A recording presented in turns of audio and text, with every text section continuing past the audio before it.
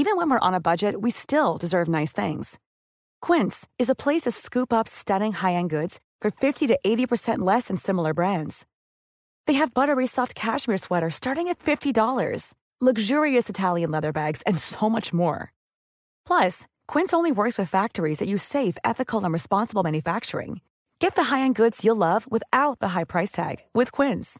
Go to quince.com/style for free shipping and 365-day returns. So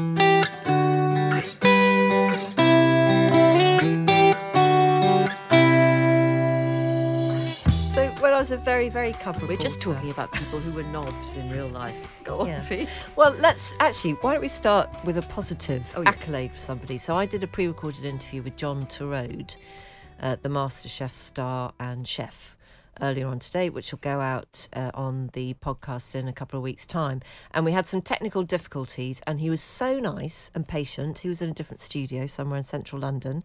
But he was, he had come out of another job that he was doing to do the interview. And actually, it's just a sign of a really, really nice person when they don't lose their rag or simply say, I'm sorry, I haven't got time for this. I'm in the middle of something else. Let's do it later. He could not have been more helpful and nice about it. So we just say hurrah. Yeah. Because some people are absolute gits. And Michael Winner was horrible. Yeah. I was only trying to do a phone interview with him, Jane. It was when I was a baby cub reporter. We just couldn't get the line to go through the desk. And I think I literally said, could I phone you back? Because we're having problems in the studio. And just this tirade came down the phone at me. And then he just put the phone down. And because I was really trying to, get on and, prove myself. So I did phone him back, and he didn't even bother saying anything, just put the phone down on me as soon as he picked up. And I just thought, it's only a phone call, mate. Yeah. Like a 5-minute phone call. And how busy was he? Well, I mean, what did he do by then? He was, I think, loosely speaking, a mid-1990s. Film producer. I can't name a Michael Winner film. Nobody can. But he was reviewing restaurants, wasn't he? Oh, for this organisation. Yep, so he probably had an urgent lunch appointment at Julie's Wine Bar. But anyway, he was just horrible, and it shakes you. It doesn't matter how many times it happens, actually. It still shakes you when somebody tirades you. And it would have been to promote something of his. We wouldn't have been phoning him up to ask him about, a relevant political something or other. I just think, if you can't be nice... How do you finish that? Sorry. If you can't be nice... Be cheerful? No? Is that it? What is that phrase? Well, I don't know. Isn't it more if you can't say something nice? Oh, say that's nothing it. at all. Yeah, there we are. Sorry, I lost my train of thought there. Yeah, but have you ever had one of those where someone's just really? Oh, I've had quite a number of difficult. You might call them celebrity encounters. I do remember, as a very junior reporter, having permission to ring the home of Dame Barbara Cartland. Oh, my word. Because she lived in some splendour in rural Worcestershire. So she was, as far as we were concerned, that made her a local. Yeah. Because I worked for BBC Hereford and Worcester, so she was Worcestershire author Barbara Cartland. Which is very funny, which is it's like the newspapers in Gloucestershire. I think the headline was "Local Man Becomes King." Yeah. And Northamptonshire Prime Minister John Major. Cambridgeshire, I think. Well, I was at Radio Northampton, so we claimed it was... Why? It's only a county boundary, love. Oh, I see. So you just look over the boundary. You decided to one claim of ours. Right, Yeah. Okay. I mean, a lot of regional media are a little bit... they can be very territorial. Well, they've got to be territorial because that's what they're all about. Yeah. And I don't think... I think I did do a telephone interview with Barbara Cartland, which is arranged through her secretary. And this story doesn't have a very interesting ending because she wasn't unpleasant particularly. I mean, she was famous for lying on a chaise longue and simply dictating her novels. Yeah, and I mean they were best-selling. There's a difference between. Oh, yeah. Well, they were best-selling novels, Jane. They were best-selling. Terrible novels. Yeah. But listen, I'm the sort of person who goes to the press night of Metamorphosis, which is where I was last night. I did say I was going to the theatre. And whenever I go to the theatre, as a reward to myself for getting to the theatre, I have a glass of bubbly. when upon arrival. And last night was no exception. But there's something really weird about watching Metamorphosis while drinking Prosecco. It just doesn't. It's not the right play. What would be the perfect well, the last time Kafka accompaniment? Yeah, the last time I went to that theatre, it was for Cinderella, and I've got to say Cinderella was better than Metamorphosis, which isn't to say that, because Metamorphosis, of course, isn't bad at all, and it's a production directed by Lem Cisse, this one, and it's by a phenomenal theatre group called Frantic Assembly, and they do a lot of, I think, is it called physical theatre? It's all very carefully choreographed, just astonishing. But does anybody have a good time at a performance of Metamorphosis? It's just not possible, is it? Well, I mean, some people probably bowled home wiser. Well, it was a dizzy old crowd. There was a former BBC executive in the audience. She looked at me and said, "I know who you are." And I said, "I don't think you do, but we have met." Did you think you were me? Almost certainly. And I did notice as well, although I didn't get to speak to her, that she's very good company. Yasmin Alibi Brown was there. Oh, I love her. And I'm sure there were loads of other East West London celebrities in attendance at this. But congratulations to everyone involved, seriously, because it is so slick and it's deeply disturbing. And do you know when it was written? I had no idea. I thought it was vaguely the 40s. 1915. Wow. Yeah, I mean, that is, to me, I was astonished by that. So that would be written during the First World War. I mean, I hope I've got this right. I was really surprised that it was written so early on, and it's just. Did it have an interval? Very frightening. Yes, it does have an Okay. interval. Yeah. So if you want to see a man turn into a cockroach and his family be really horrible to him, that's the play for you, everybody. Metamorphosis. Lovely jubbly. Do you know what? I am quite drawn to Tracy Ann Oberman's Merchant of Venice, yeah. 1936. Well, we did have an email saying how good it was. Yeah, Yeah. I think I might break my theatre fast in order to go and see that. And I know that you'll sympathise because you feel the same way about books. But when she said it's an hour and a half long, no interval, I thought, yep, Yeah. that appeals too. Well, look, I'm glad that you had a okay time. No, I mean, nothing wrong with the performances or the staging was absolutely fantastic. But did a little bit of you kind of go, oh, it's Tuesday night, it's dark, it's cold, Yeah, but a bit late. you go to that sort of thing, so the next day you can say, I went to the theatre. Yeah. And you just feel better about yourself, don't you? You're a citizen, a proper, upstanding, slightly cultured one. And people are always so keen to hear Oh, I tell them anyway, Fee. all about it. I'm going to read an email now, which is headlined Unremarkable Genitalia. We're back in the room, kids. I'm a long-time listener and fan from the old place, but first time to write in ever to any show. This one comes from Alex. However, I felt compelled to write in because I've been listening to all of the great emails about unsolicited, unwelcome compliments and was reminded that many years ago my husband had kidney stones, in brackets, apparently worse than any childbirth could be, emoji, close brackets, was referred to see a consultant to check everything else was okay. The consultant followed up with a letter to inform him that his genitalia was unremarkable. Obviously a good thing that all was okay, but he's never really got over the faint praise. All made worse by realising the consultant lived one street away and we've bumped into him over the years on numerous occasions, much to my amusement and my husband's chagrin. Thank you for keeping me company over the years, Alex. Absolutely our pleasure. That is damned with faint praise, isn't it? It is. Unremarkable genitalia. Yeah. Yes. In many ways, it's something we all wish for, really. Except I think with men, it's probably they probably don't want to be. I mean, that's the point of the email, isn't it? Yeah. To be thought of as Unremarkable. a bit run of the mill, bang average set of meat and two veg you've got there, mate. Good luck with it, them. I did once. Have you ever read one of those referral letters written by a doctor? Oh, yes. This perfectly pleasant broadcaster has been to see me today. Well, that's nice because I was referred to as this pleasant woman in her 40s. Oh, okay. I got pleasant broadcaster on the last consultant's letter. If I could only dream of such a thing. It's funny that, isn't it? And So can a doctor, that's such a good question, can a consultant or a doctor please explain yeah, why pleasant? why do they do that? I don't know. Because Is it, do you know what, across my mind? is it a euphemism? Yeah, well, is it a Code, euphemism? yeah. Is it code for middle class like all of us? Is it that? Yes, I mean, does pleasant mean kind of actually not particularly ill, don't worry about it? It could do. Does it mean... might have gone to university. You probably charge a double, should still come back. Or that. What just else needs could it to mean? be heard for a bit because she's a neurotic old bag. Yep, that. Could be yep. that. So do tell us. Yeah. Yep, that's a good point. Yes, you'll be out there. Why'd you say pleasant? Yeah. And if someone's really unpleasant, what do you say then?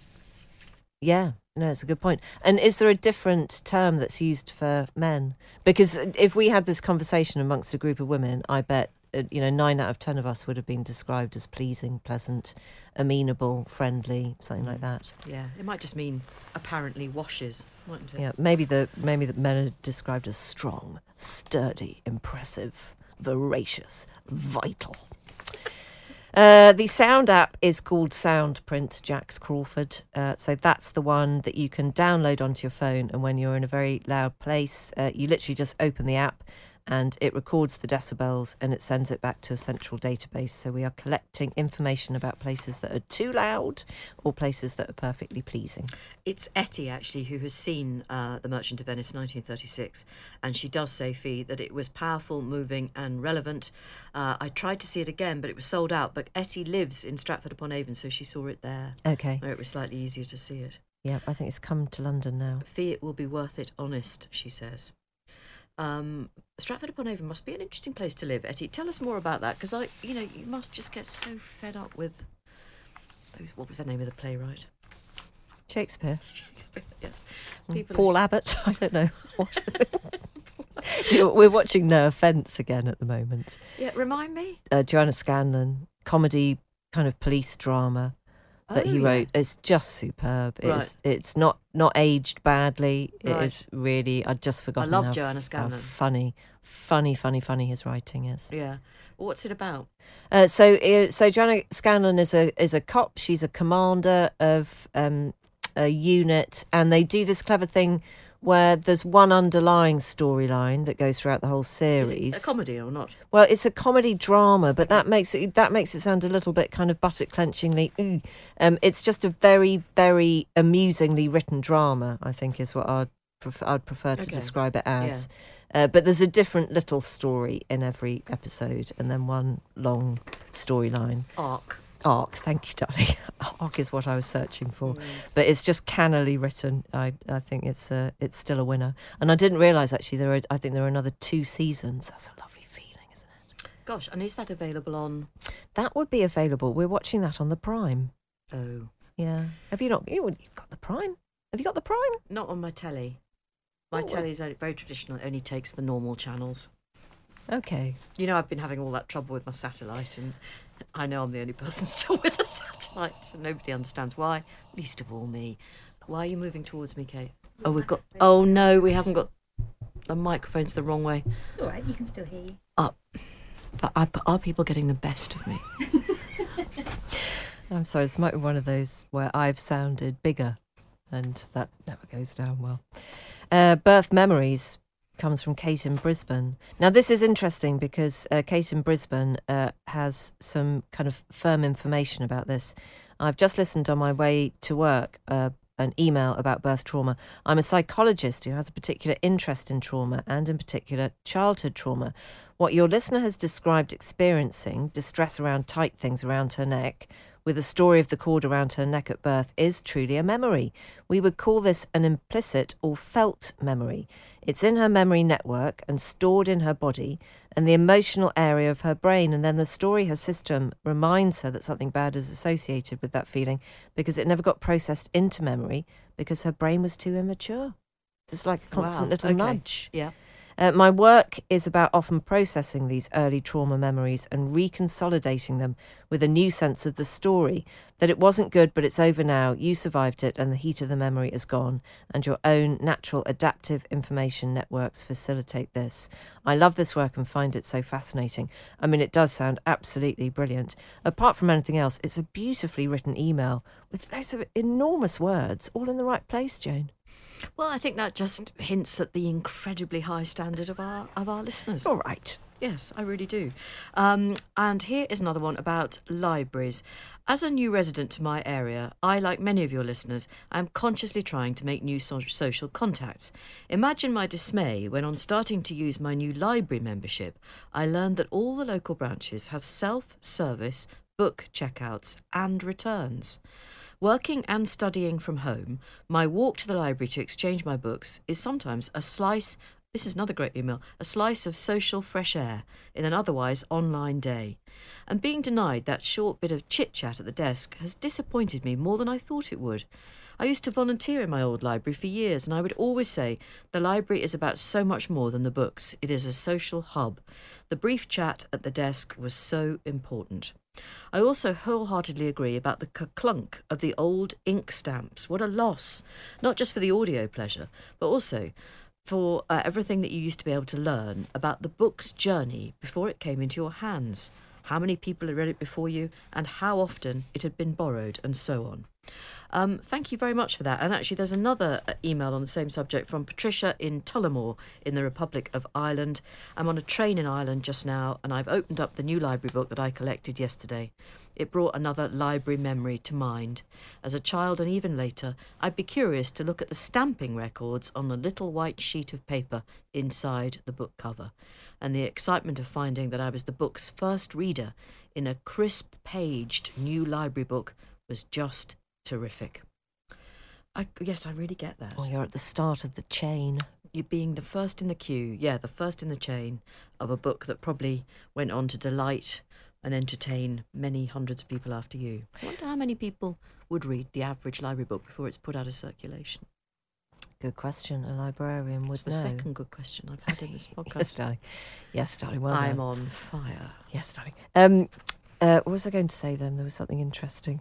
Oh, yes, books with inscriptions in them. You know, if you buy a book from a second-hand shop and you get it home, or maybe you flick it open in the bookshop, and it's got a very personal inscription in the front, do you like the book more or do you like the book less? Another good question. And this one from the other lady. It's interesting. I find it... I think it's really sad, isn't it, that somebody has given away something that was at one point a prized possession. I'm absolutely with you. And that makes me feel a bit sad, and so I think I'd like it less. Yeah, it makes me feel a bit funny about almost the book. A bit intrusive. A bit like it's not mine. It's not for me. No. Yep, isn't that weird? Because there's nothing lovelier than giving a book to somebody, you know, with meaning, really, and so you write in it. But you're right, I always feel like I can't really buy that book, actually, because it's still John's or Patricia's or somebody's. Yeah. But it's a weird thing anyway, isn't it? I've got a book, a hardback book of an edition of The Railway Children, given to my eldest daughter, I think, by the great aunt she was named after. And I find the inscription in that so sad I can barely look at it, because it's written by a lady who is already well into her 90s. And, frankly, I don't think my daughter even knows the book exists, but I do, and I will never, ever throw it away. But I wonder whether somebody will throw it away. They will throw it away because it won't mean anything to them. It's weird, isn't it? Yeah, all this stuff about possessions is actually very, very, very difficult and very sensitive, because something precious to you will one day be chucked into a skip by someone. Yeah, and you see, I know you love your audiobooks, but you can't do that with an audiobook. You can't, stamp it as your own, send it to somebody. I mean, you can send it to somebody, can't you? But not with the same kind of meaning. Oh, we're reminiscing. Good Lord. I'm going to try and move it on now. This is just... Shall we just start talking about antiques? Recommendation. Well, I did say today, I've been completely overlooked as the new host of Antiques Roadshow. Yeah. That's a different story. I can't be bothered to give John Sobel another mention. Should we just move that on? Well, no, we need to reference. This is John Sobel in conversation with our showbiz pal Ian Dale, and telling Ian Dale that he'd been offered the job of BBC political editor but had turned it down. And this, not surprisingly, led your favourite professional carpers to reminisce about all the jobs they could have done had they only accepted them when offered.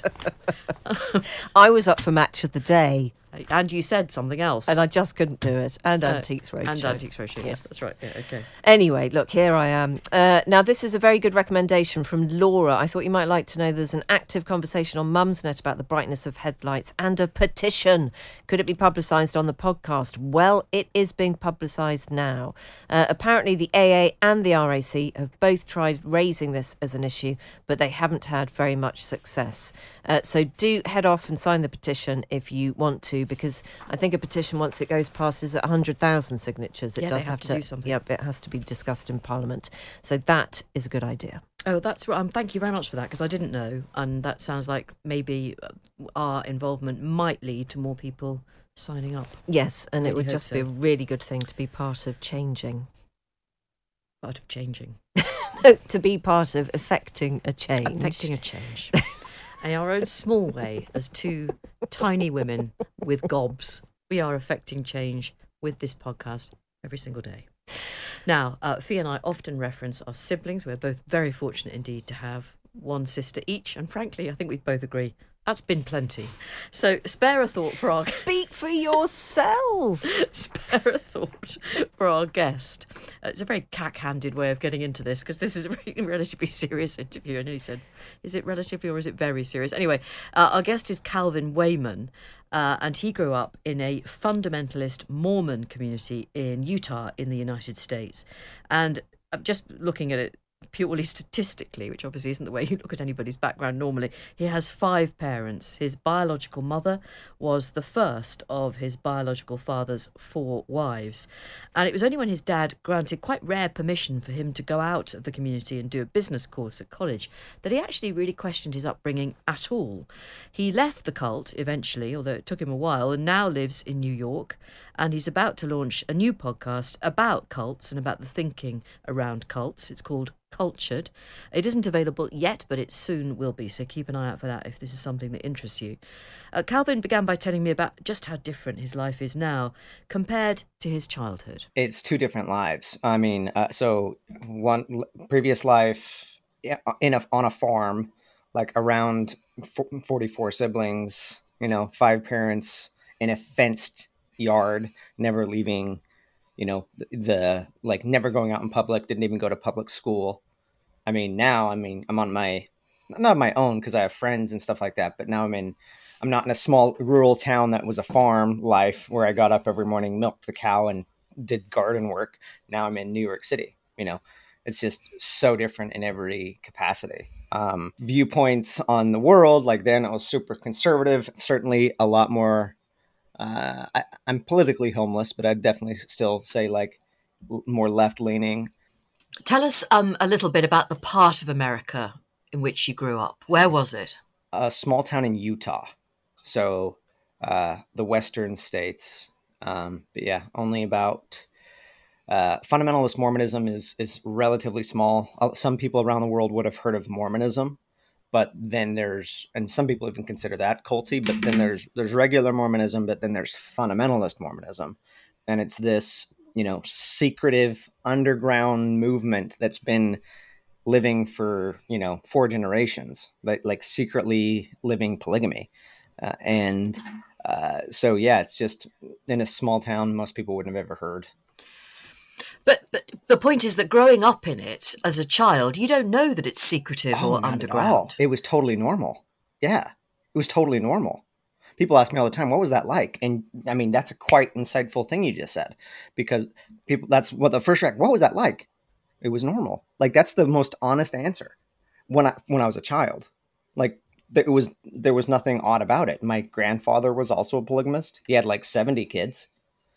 My uncles also had 20 kids, 30 kids. My best friends were my cousins because we were all in the same church. Yeah, I didn't know any better. And the schooling you had was provided by the cult?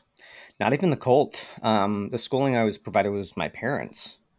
So, in fact, schooling, I don't know why I had the certain DNA that I had out of all of my siblings, so I was homeschooled. But what that really ended up doing is I had to basically become self-educated. So it just led to my own intellectual curiosities as a teenager. And then that's what led me going to university. And going to university, I'm the first and only one in my family that has done that, because it was very much frowned upon to go to university, because that's going out into the outside world. It's getting exposed to ideas that could damn your soul to hell. So I actually had to convince my dad and grandfather to let me go, which my grandfather's was one of the cult leaders. And that's what kind of kicked everything off. We wouldn't be here today. It was a single philosophy class in college that created the crack in the whole thing. Quite terrifying. And did your fellow students treat you as an object of curiosity? No, because we were trained to keep it very secret and quiet. I did not talk about it at all. Like, my whole life was secretive. We were raised, because living polygamy, it was illegal. And like having multiple wives was illegal. So we were raised to never talk about it to anybody on the outside world. So if a car came down our dead end street, we were trained to hide behind a bush or run in the house so that they didn't see so many kids and even suspect that it was probably a polygamous house. So I didn't tell anybody. And your mother, your biological mother, yeah.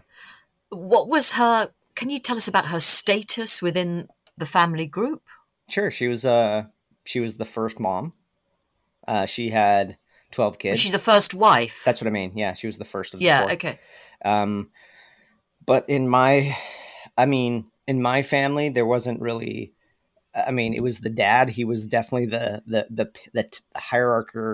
hierarchy. He was the one in charge, and then the moms were like below him, and they were all pretty equal as far as status goes. And yeah, and again, it was all in one house. So I have my biological mom, and certainly there's a closer connection with your biological mom, especially when you're young. But the way we were raised is they were all my moms.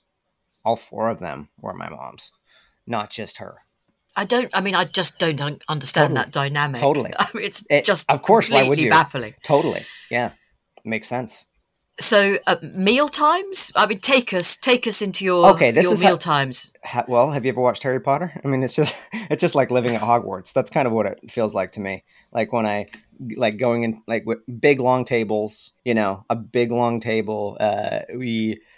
We'd usually do buffet style, so we'd get up after prayer and then get up in the queue, form a line, get your food. Yeah. And was there lots of argument? Oh yeah. For sure, especially among siblings.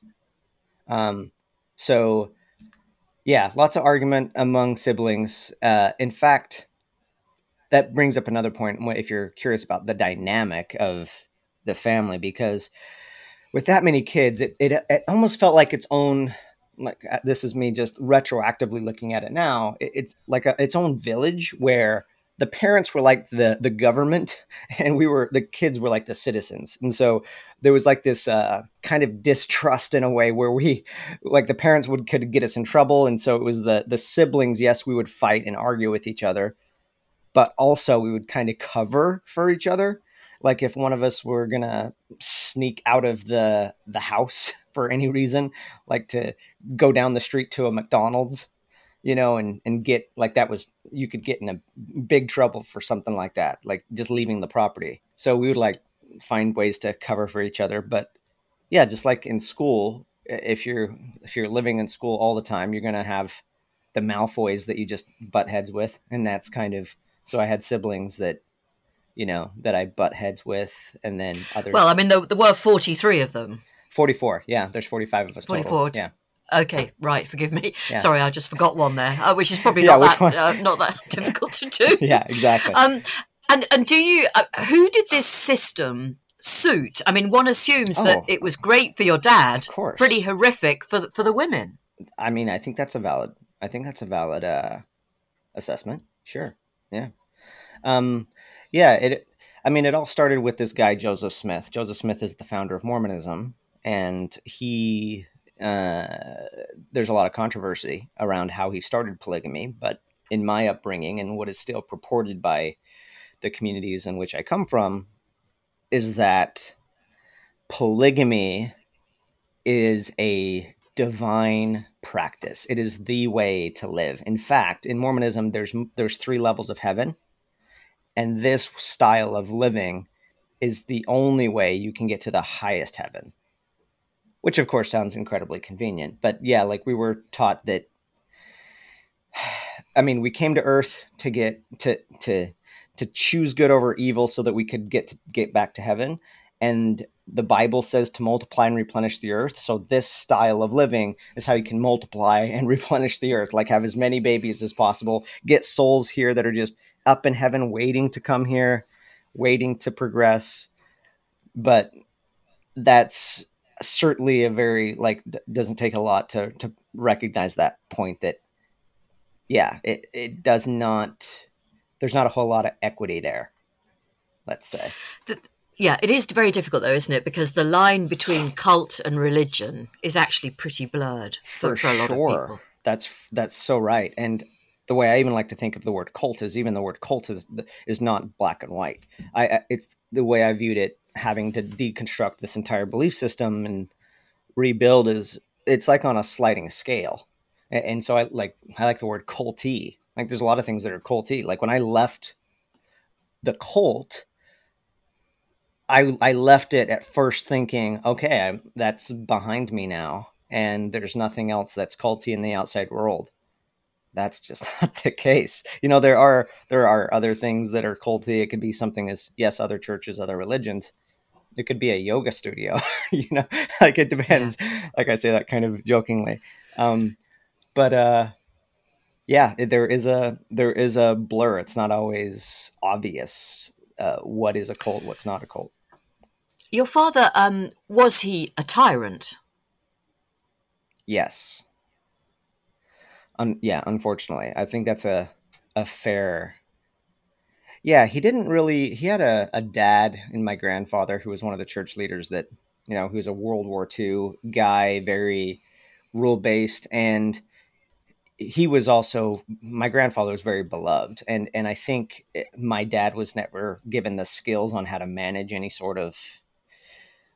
if anybody stood up to him or didn't give him the same respect that he was used to seeing people give to his dad. And so, yeah, in some ways I would describe it almost as my family was like a cult within the cult in a way where, yeah, he was, and it's kind of sad because as life went on, as soon as the kids, you know, could leave the house because they got old or married or moved on, and then just seeing, like, it felt like that he had all this control, and then just seeing how many of them just fled and the relationships kind of just completely shattered. I mean, it's kind of sad for him in a way, especially as he's getting to the end of his life now. Have you got a relationship with him? I do now, yeah. We had a big falling out when I left.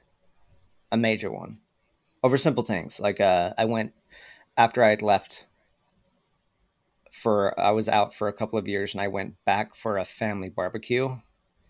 And this might seem silly, but I went dressed like this. And in my upbringing, you couldn't ever wear short sleeves. And so you just had a t-shirt on. Yeah, a t-shirt exactly. and jeans. Yeah, okay. Yeah. And we essentially got into like a fight in a way.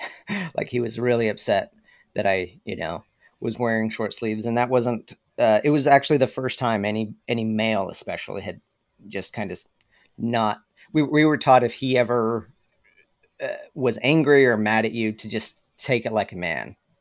Like whether you're 4 years old and getting a licking, or you're a 16-year-old and getting a lick, like getting, you know, reprimanded as well. And so that broke the relationship for a while. But then a couple of years ago, in 2022, we found out he has stage 4 prostate cancer.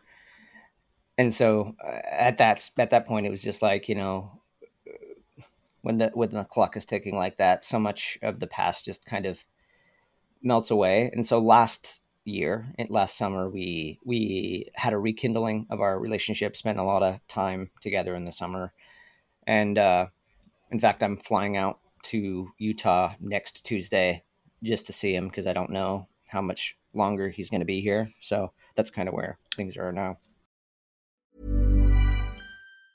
A lot can happen in 3 years, like a chatbot may be your new best friend. But what won't change? Needing health insurance. United Healthcare Tri-Term Medical Plans, underwritten by Golden Rule Insurance Company, offer flexible, budget-friendly coverage that lasts nearly 3 years in some states. Learn more at uh1.com. Hey, it's Paige DeSorbo from Giggly Squad. High quality fashion without the price tag. Say hello to Quince. I'm snagging high-end essentials like cozy cashmere sweaters, sleek leather jackets, fine jewelry, and so much more. With Quince being 50 to 80% less than similar brands. And they partner with factories that prioritize safe, ethical, and responsible manufacturing. I love that. Luxury quality within reach. Go to quince.com/style to get free shipping and 365-day returns on your next order. Quince.com/style. Hi, I'm Daniel, founder of Pretty Litter. Did you know cats tend to hide symptoms of sickness and pain? I learned this the hard way after losing my cat, Gingy. So I created Pretty Litter, a health monitoring litter that helps detect early signs of illness by changing colors, saving you money and potentially your cat's life. Pretty Litter is veterinarian developed, and it's the easiest way to keep tabs on your fur baby's health right at home. Go to prettylitter.com and use code ACAST for 20% off your first order and a free cat toy. Terms and conditions apply. See site for details. We are talking to Calvin Wayman, who grew up in Utah as part of a fundamentalist Mormon cult. He had 5 parents and over 40 siblings. I asked him how many of the siblings are still living as part of the cult. Actually, a good chunk have technically left. I'd say about half of them are still in it. And again, this is in stages. It's in because there's leaving it, as in saying, I don't really want to go along with the tenets of the church. But then you're still most of them, in fact, 99% of them are still in the bubble, as I would call it, like in the same geographical area with the same social ties. And to me, there's a lot of it still there, even if you're not fully believing it. There's only 2 of us that are like out, like living somewhere completely different. I have a sister that's in Hawaii with her husband, and I'm in New York City. Everyone else, is in the same place that my family has been for, 4 generations. So yeah, from that perspective, I mean, I'm fascinated at this stage of, human psychology and what makes us do what we do.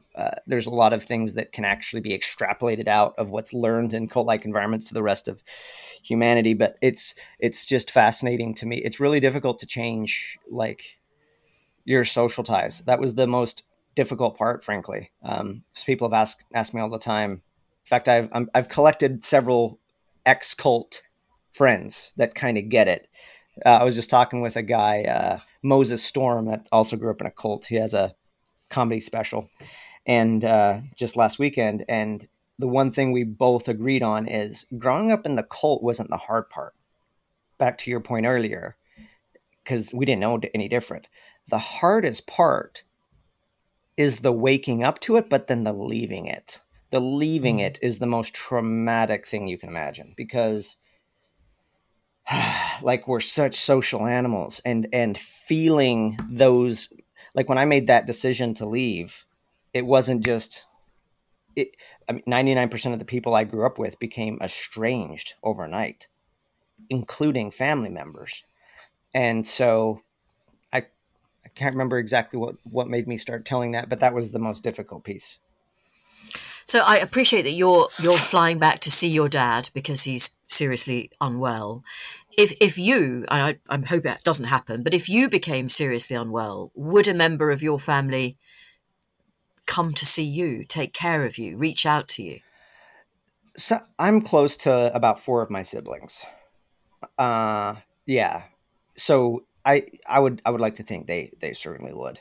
The majority of my siblings I'm not that close to. It's surface level, and it's not, and it's kind of a difficult thing, because it's not like you don't have love for people, but when it's literally, I don't know if you're familiar with the old Plato cave story, like the philosopher Plato's allegory of the cave, but when it's kind of like talking to, it's like you were born in a cave and that's all you knew. And so you can relate to other people that are also in the cave.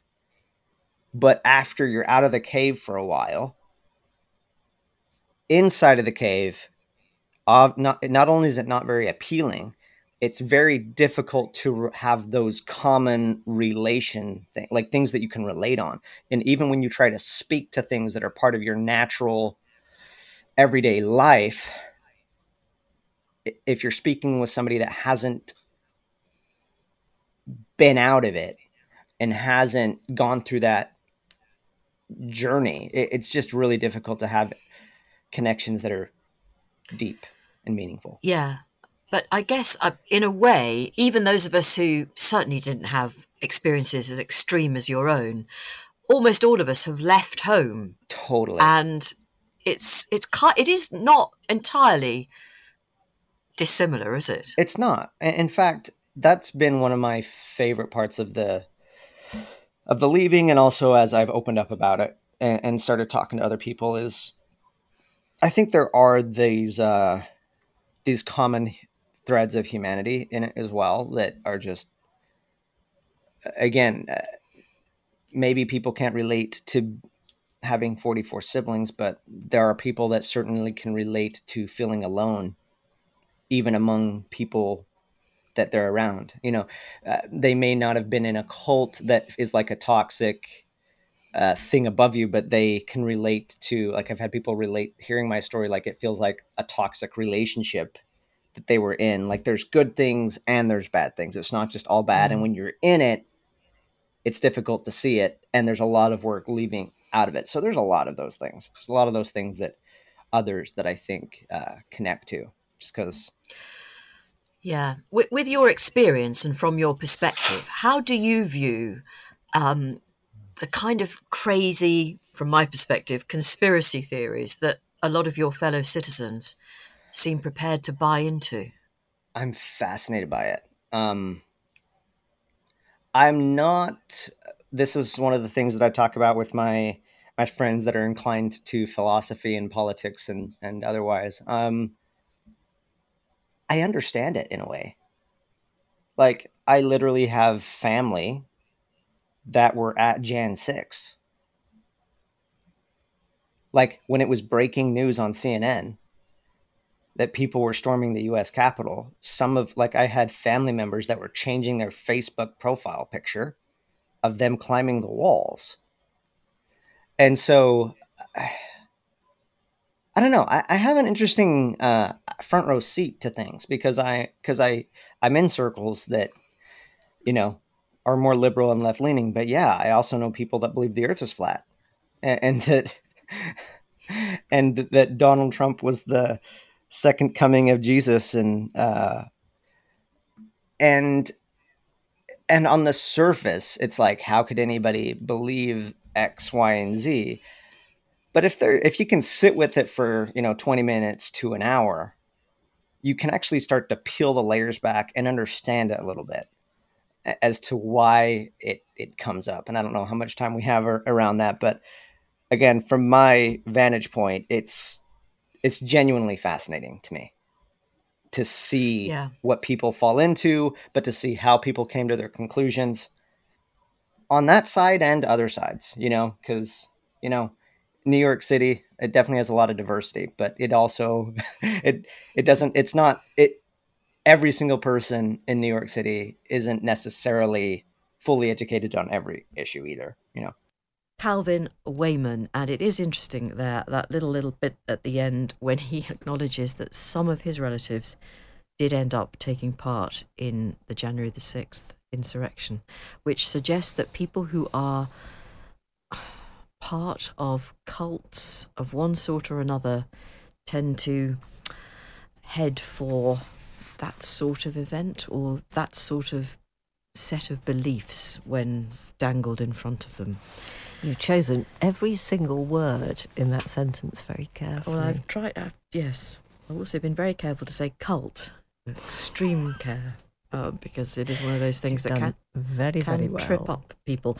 But I did mean what I said. I mean, everyone to a degree, because we only have one childhood, it's the only one we're ever going to know, and no one ever chooses their parents.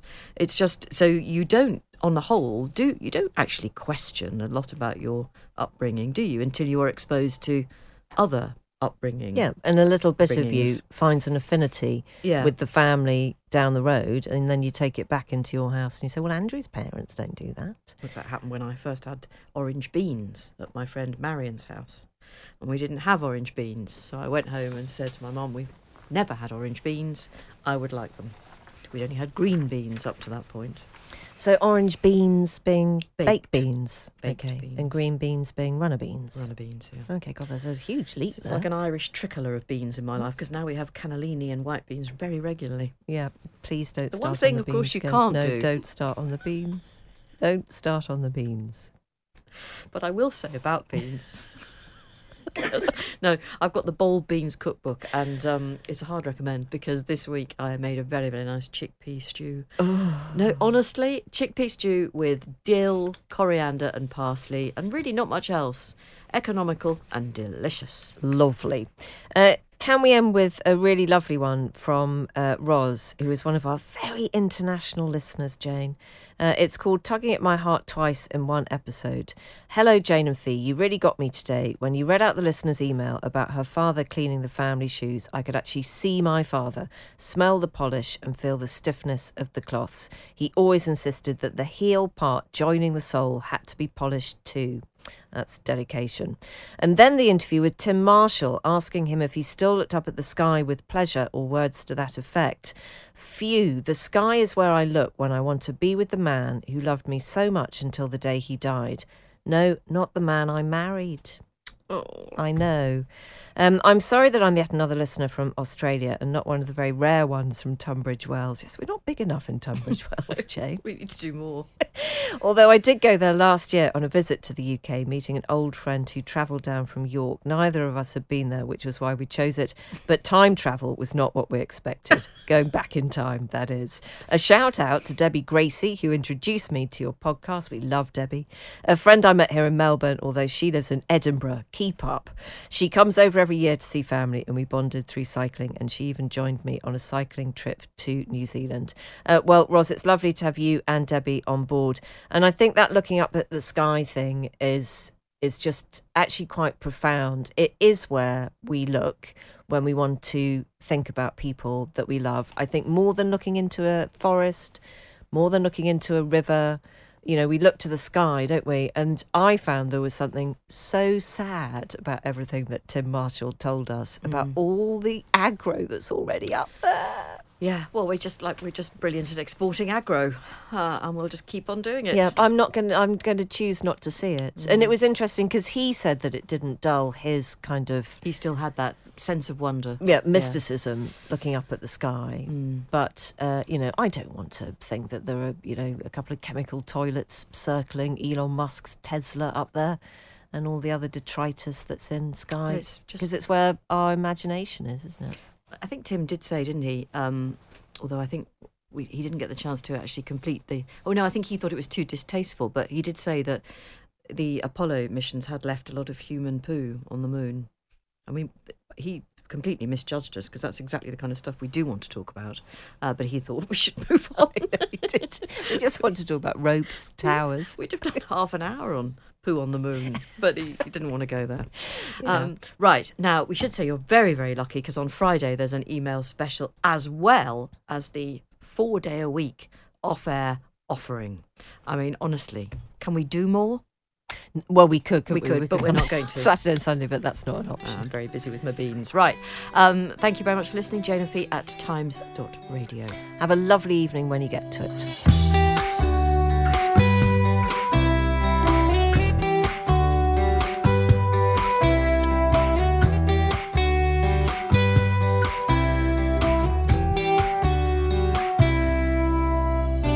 Well done for getting to the end of another episode of Off Air with Jane Garvey and Fee Glover. Our Times radio producer is Rosie Cutler, and the podcast executive producer is Henry Tribe. And don't forget, there is even more of us every afternoon on Times Radio. It's Monday to Thursday, 3 till 5, You can pop us on when you're pottering around the house or heading out in the car on the school run. Or running a bank. Thank you for joining us, and we hope you can join us again on Off Air very soon. Don't be so silly. Running a bank? I know, ladies. A lady listener. I'm just sorry.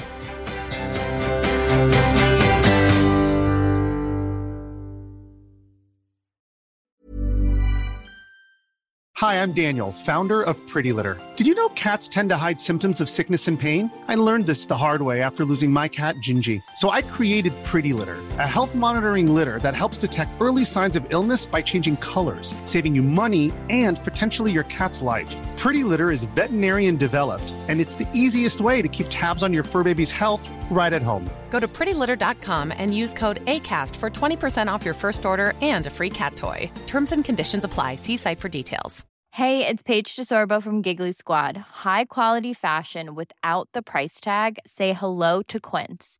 I'm snagging high-end essentials like cozy cashmere sweaters, sleek leather jackets, fine jewelry, and so much more. With Quince being 50 to 80% less than similar brands. And they partner with factories that prioritize safe, ethical, and responsible manufacturing. I love that. Luxury quality within reach. Go to quince.com/style to get free shipping and 365-day returns on your next order. Quince.com/style.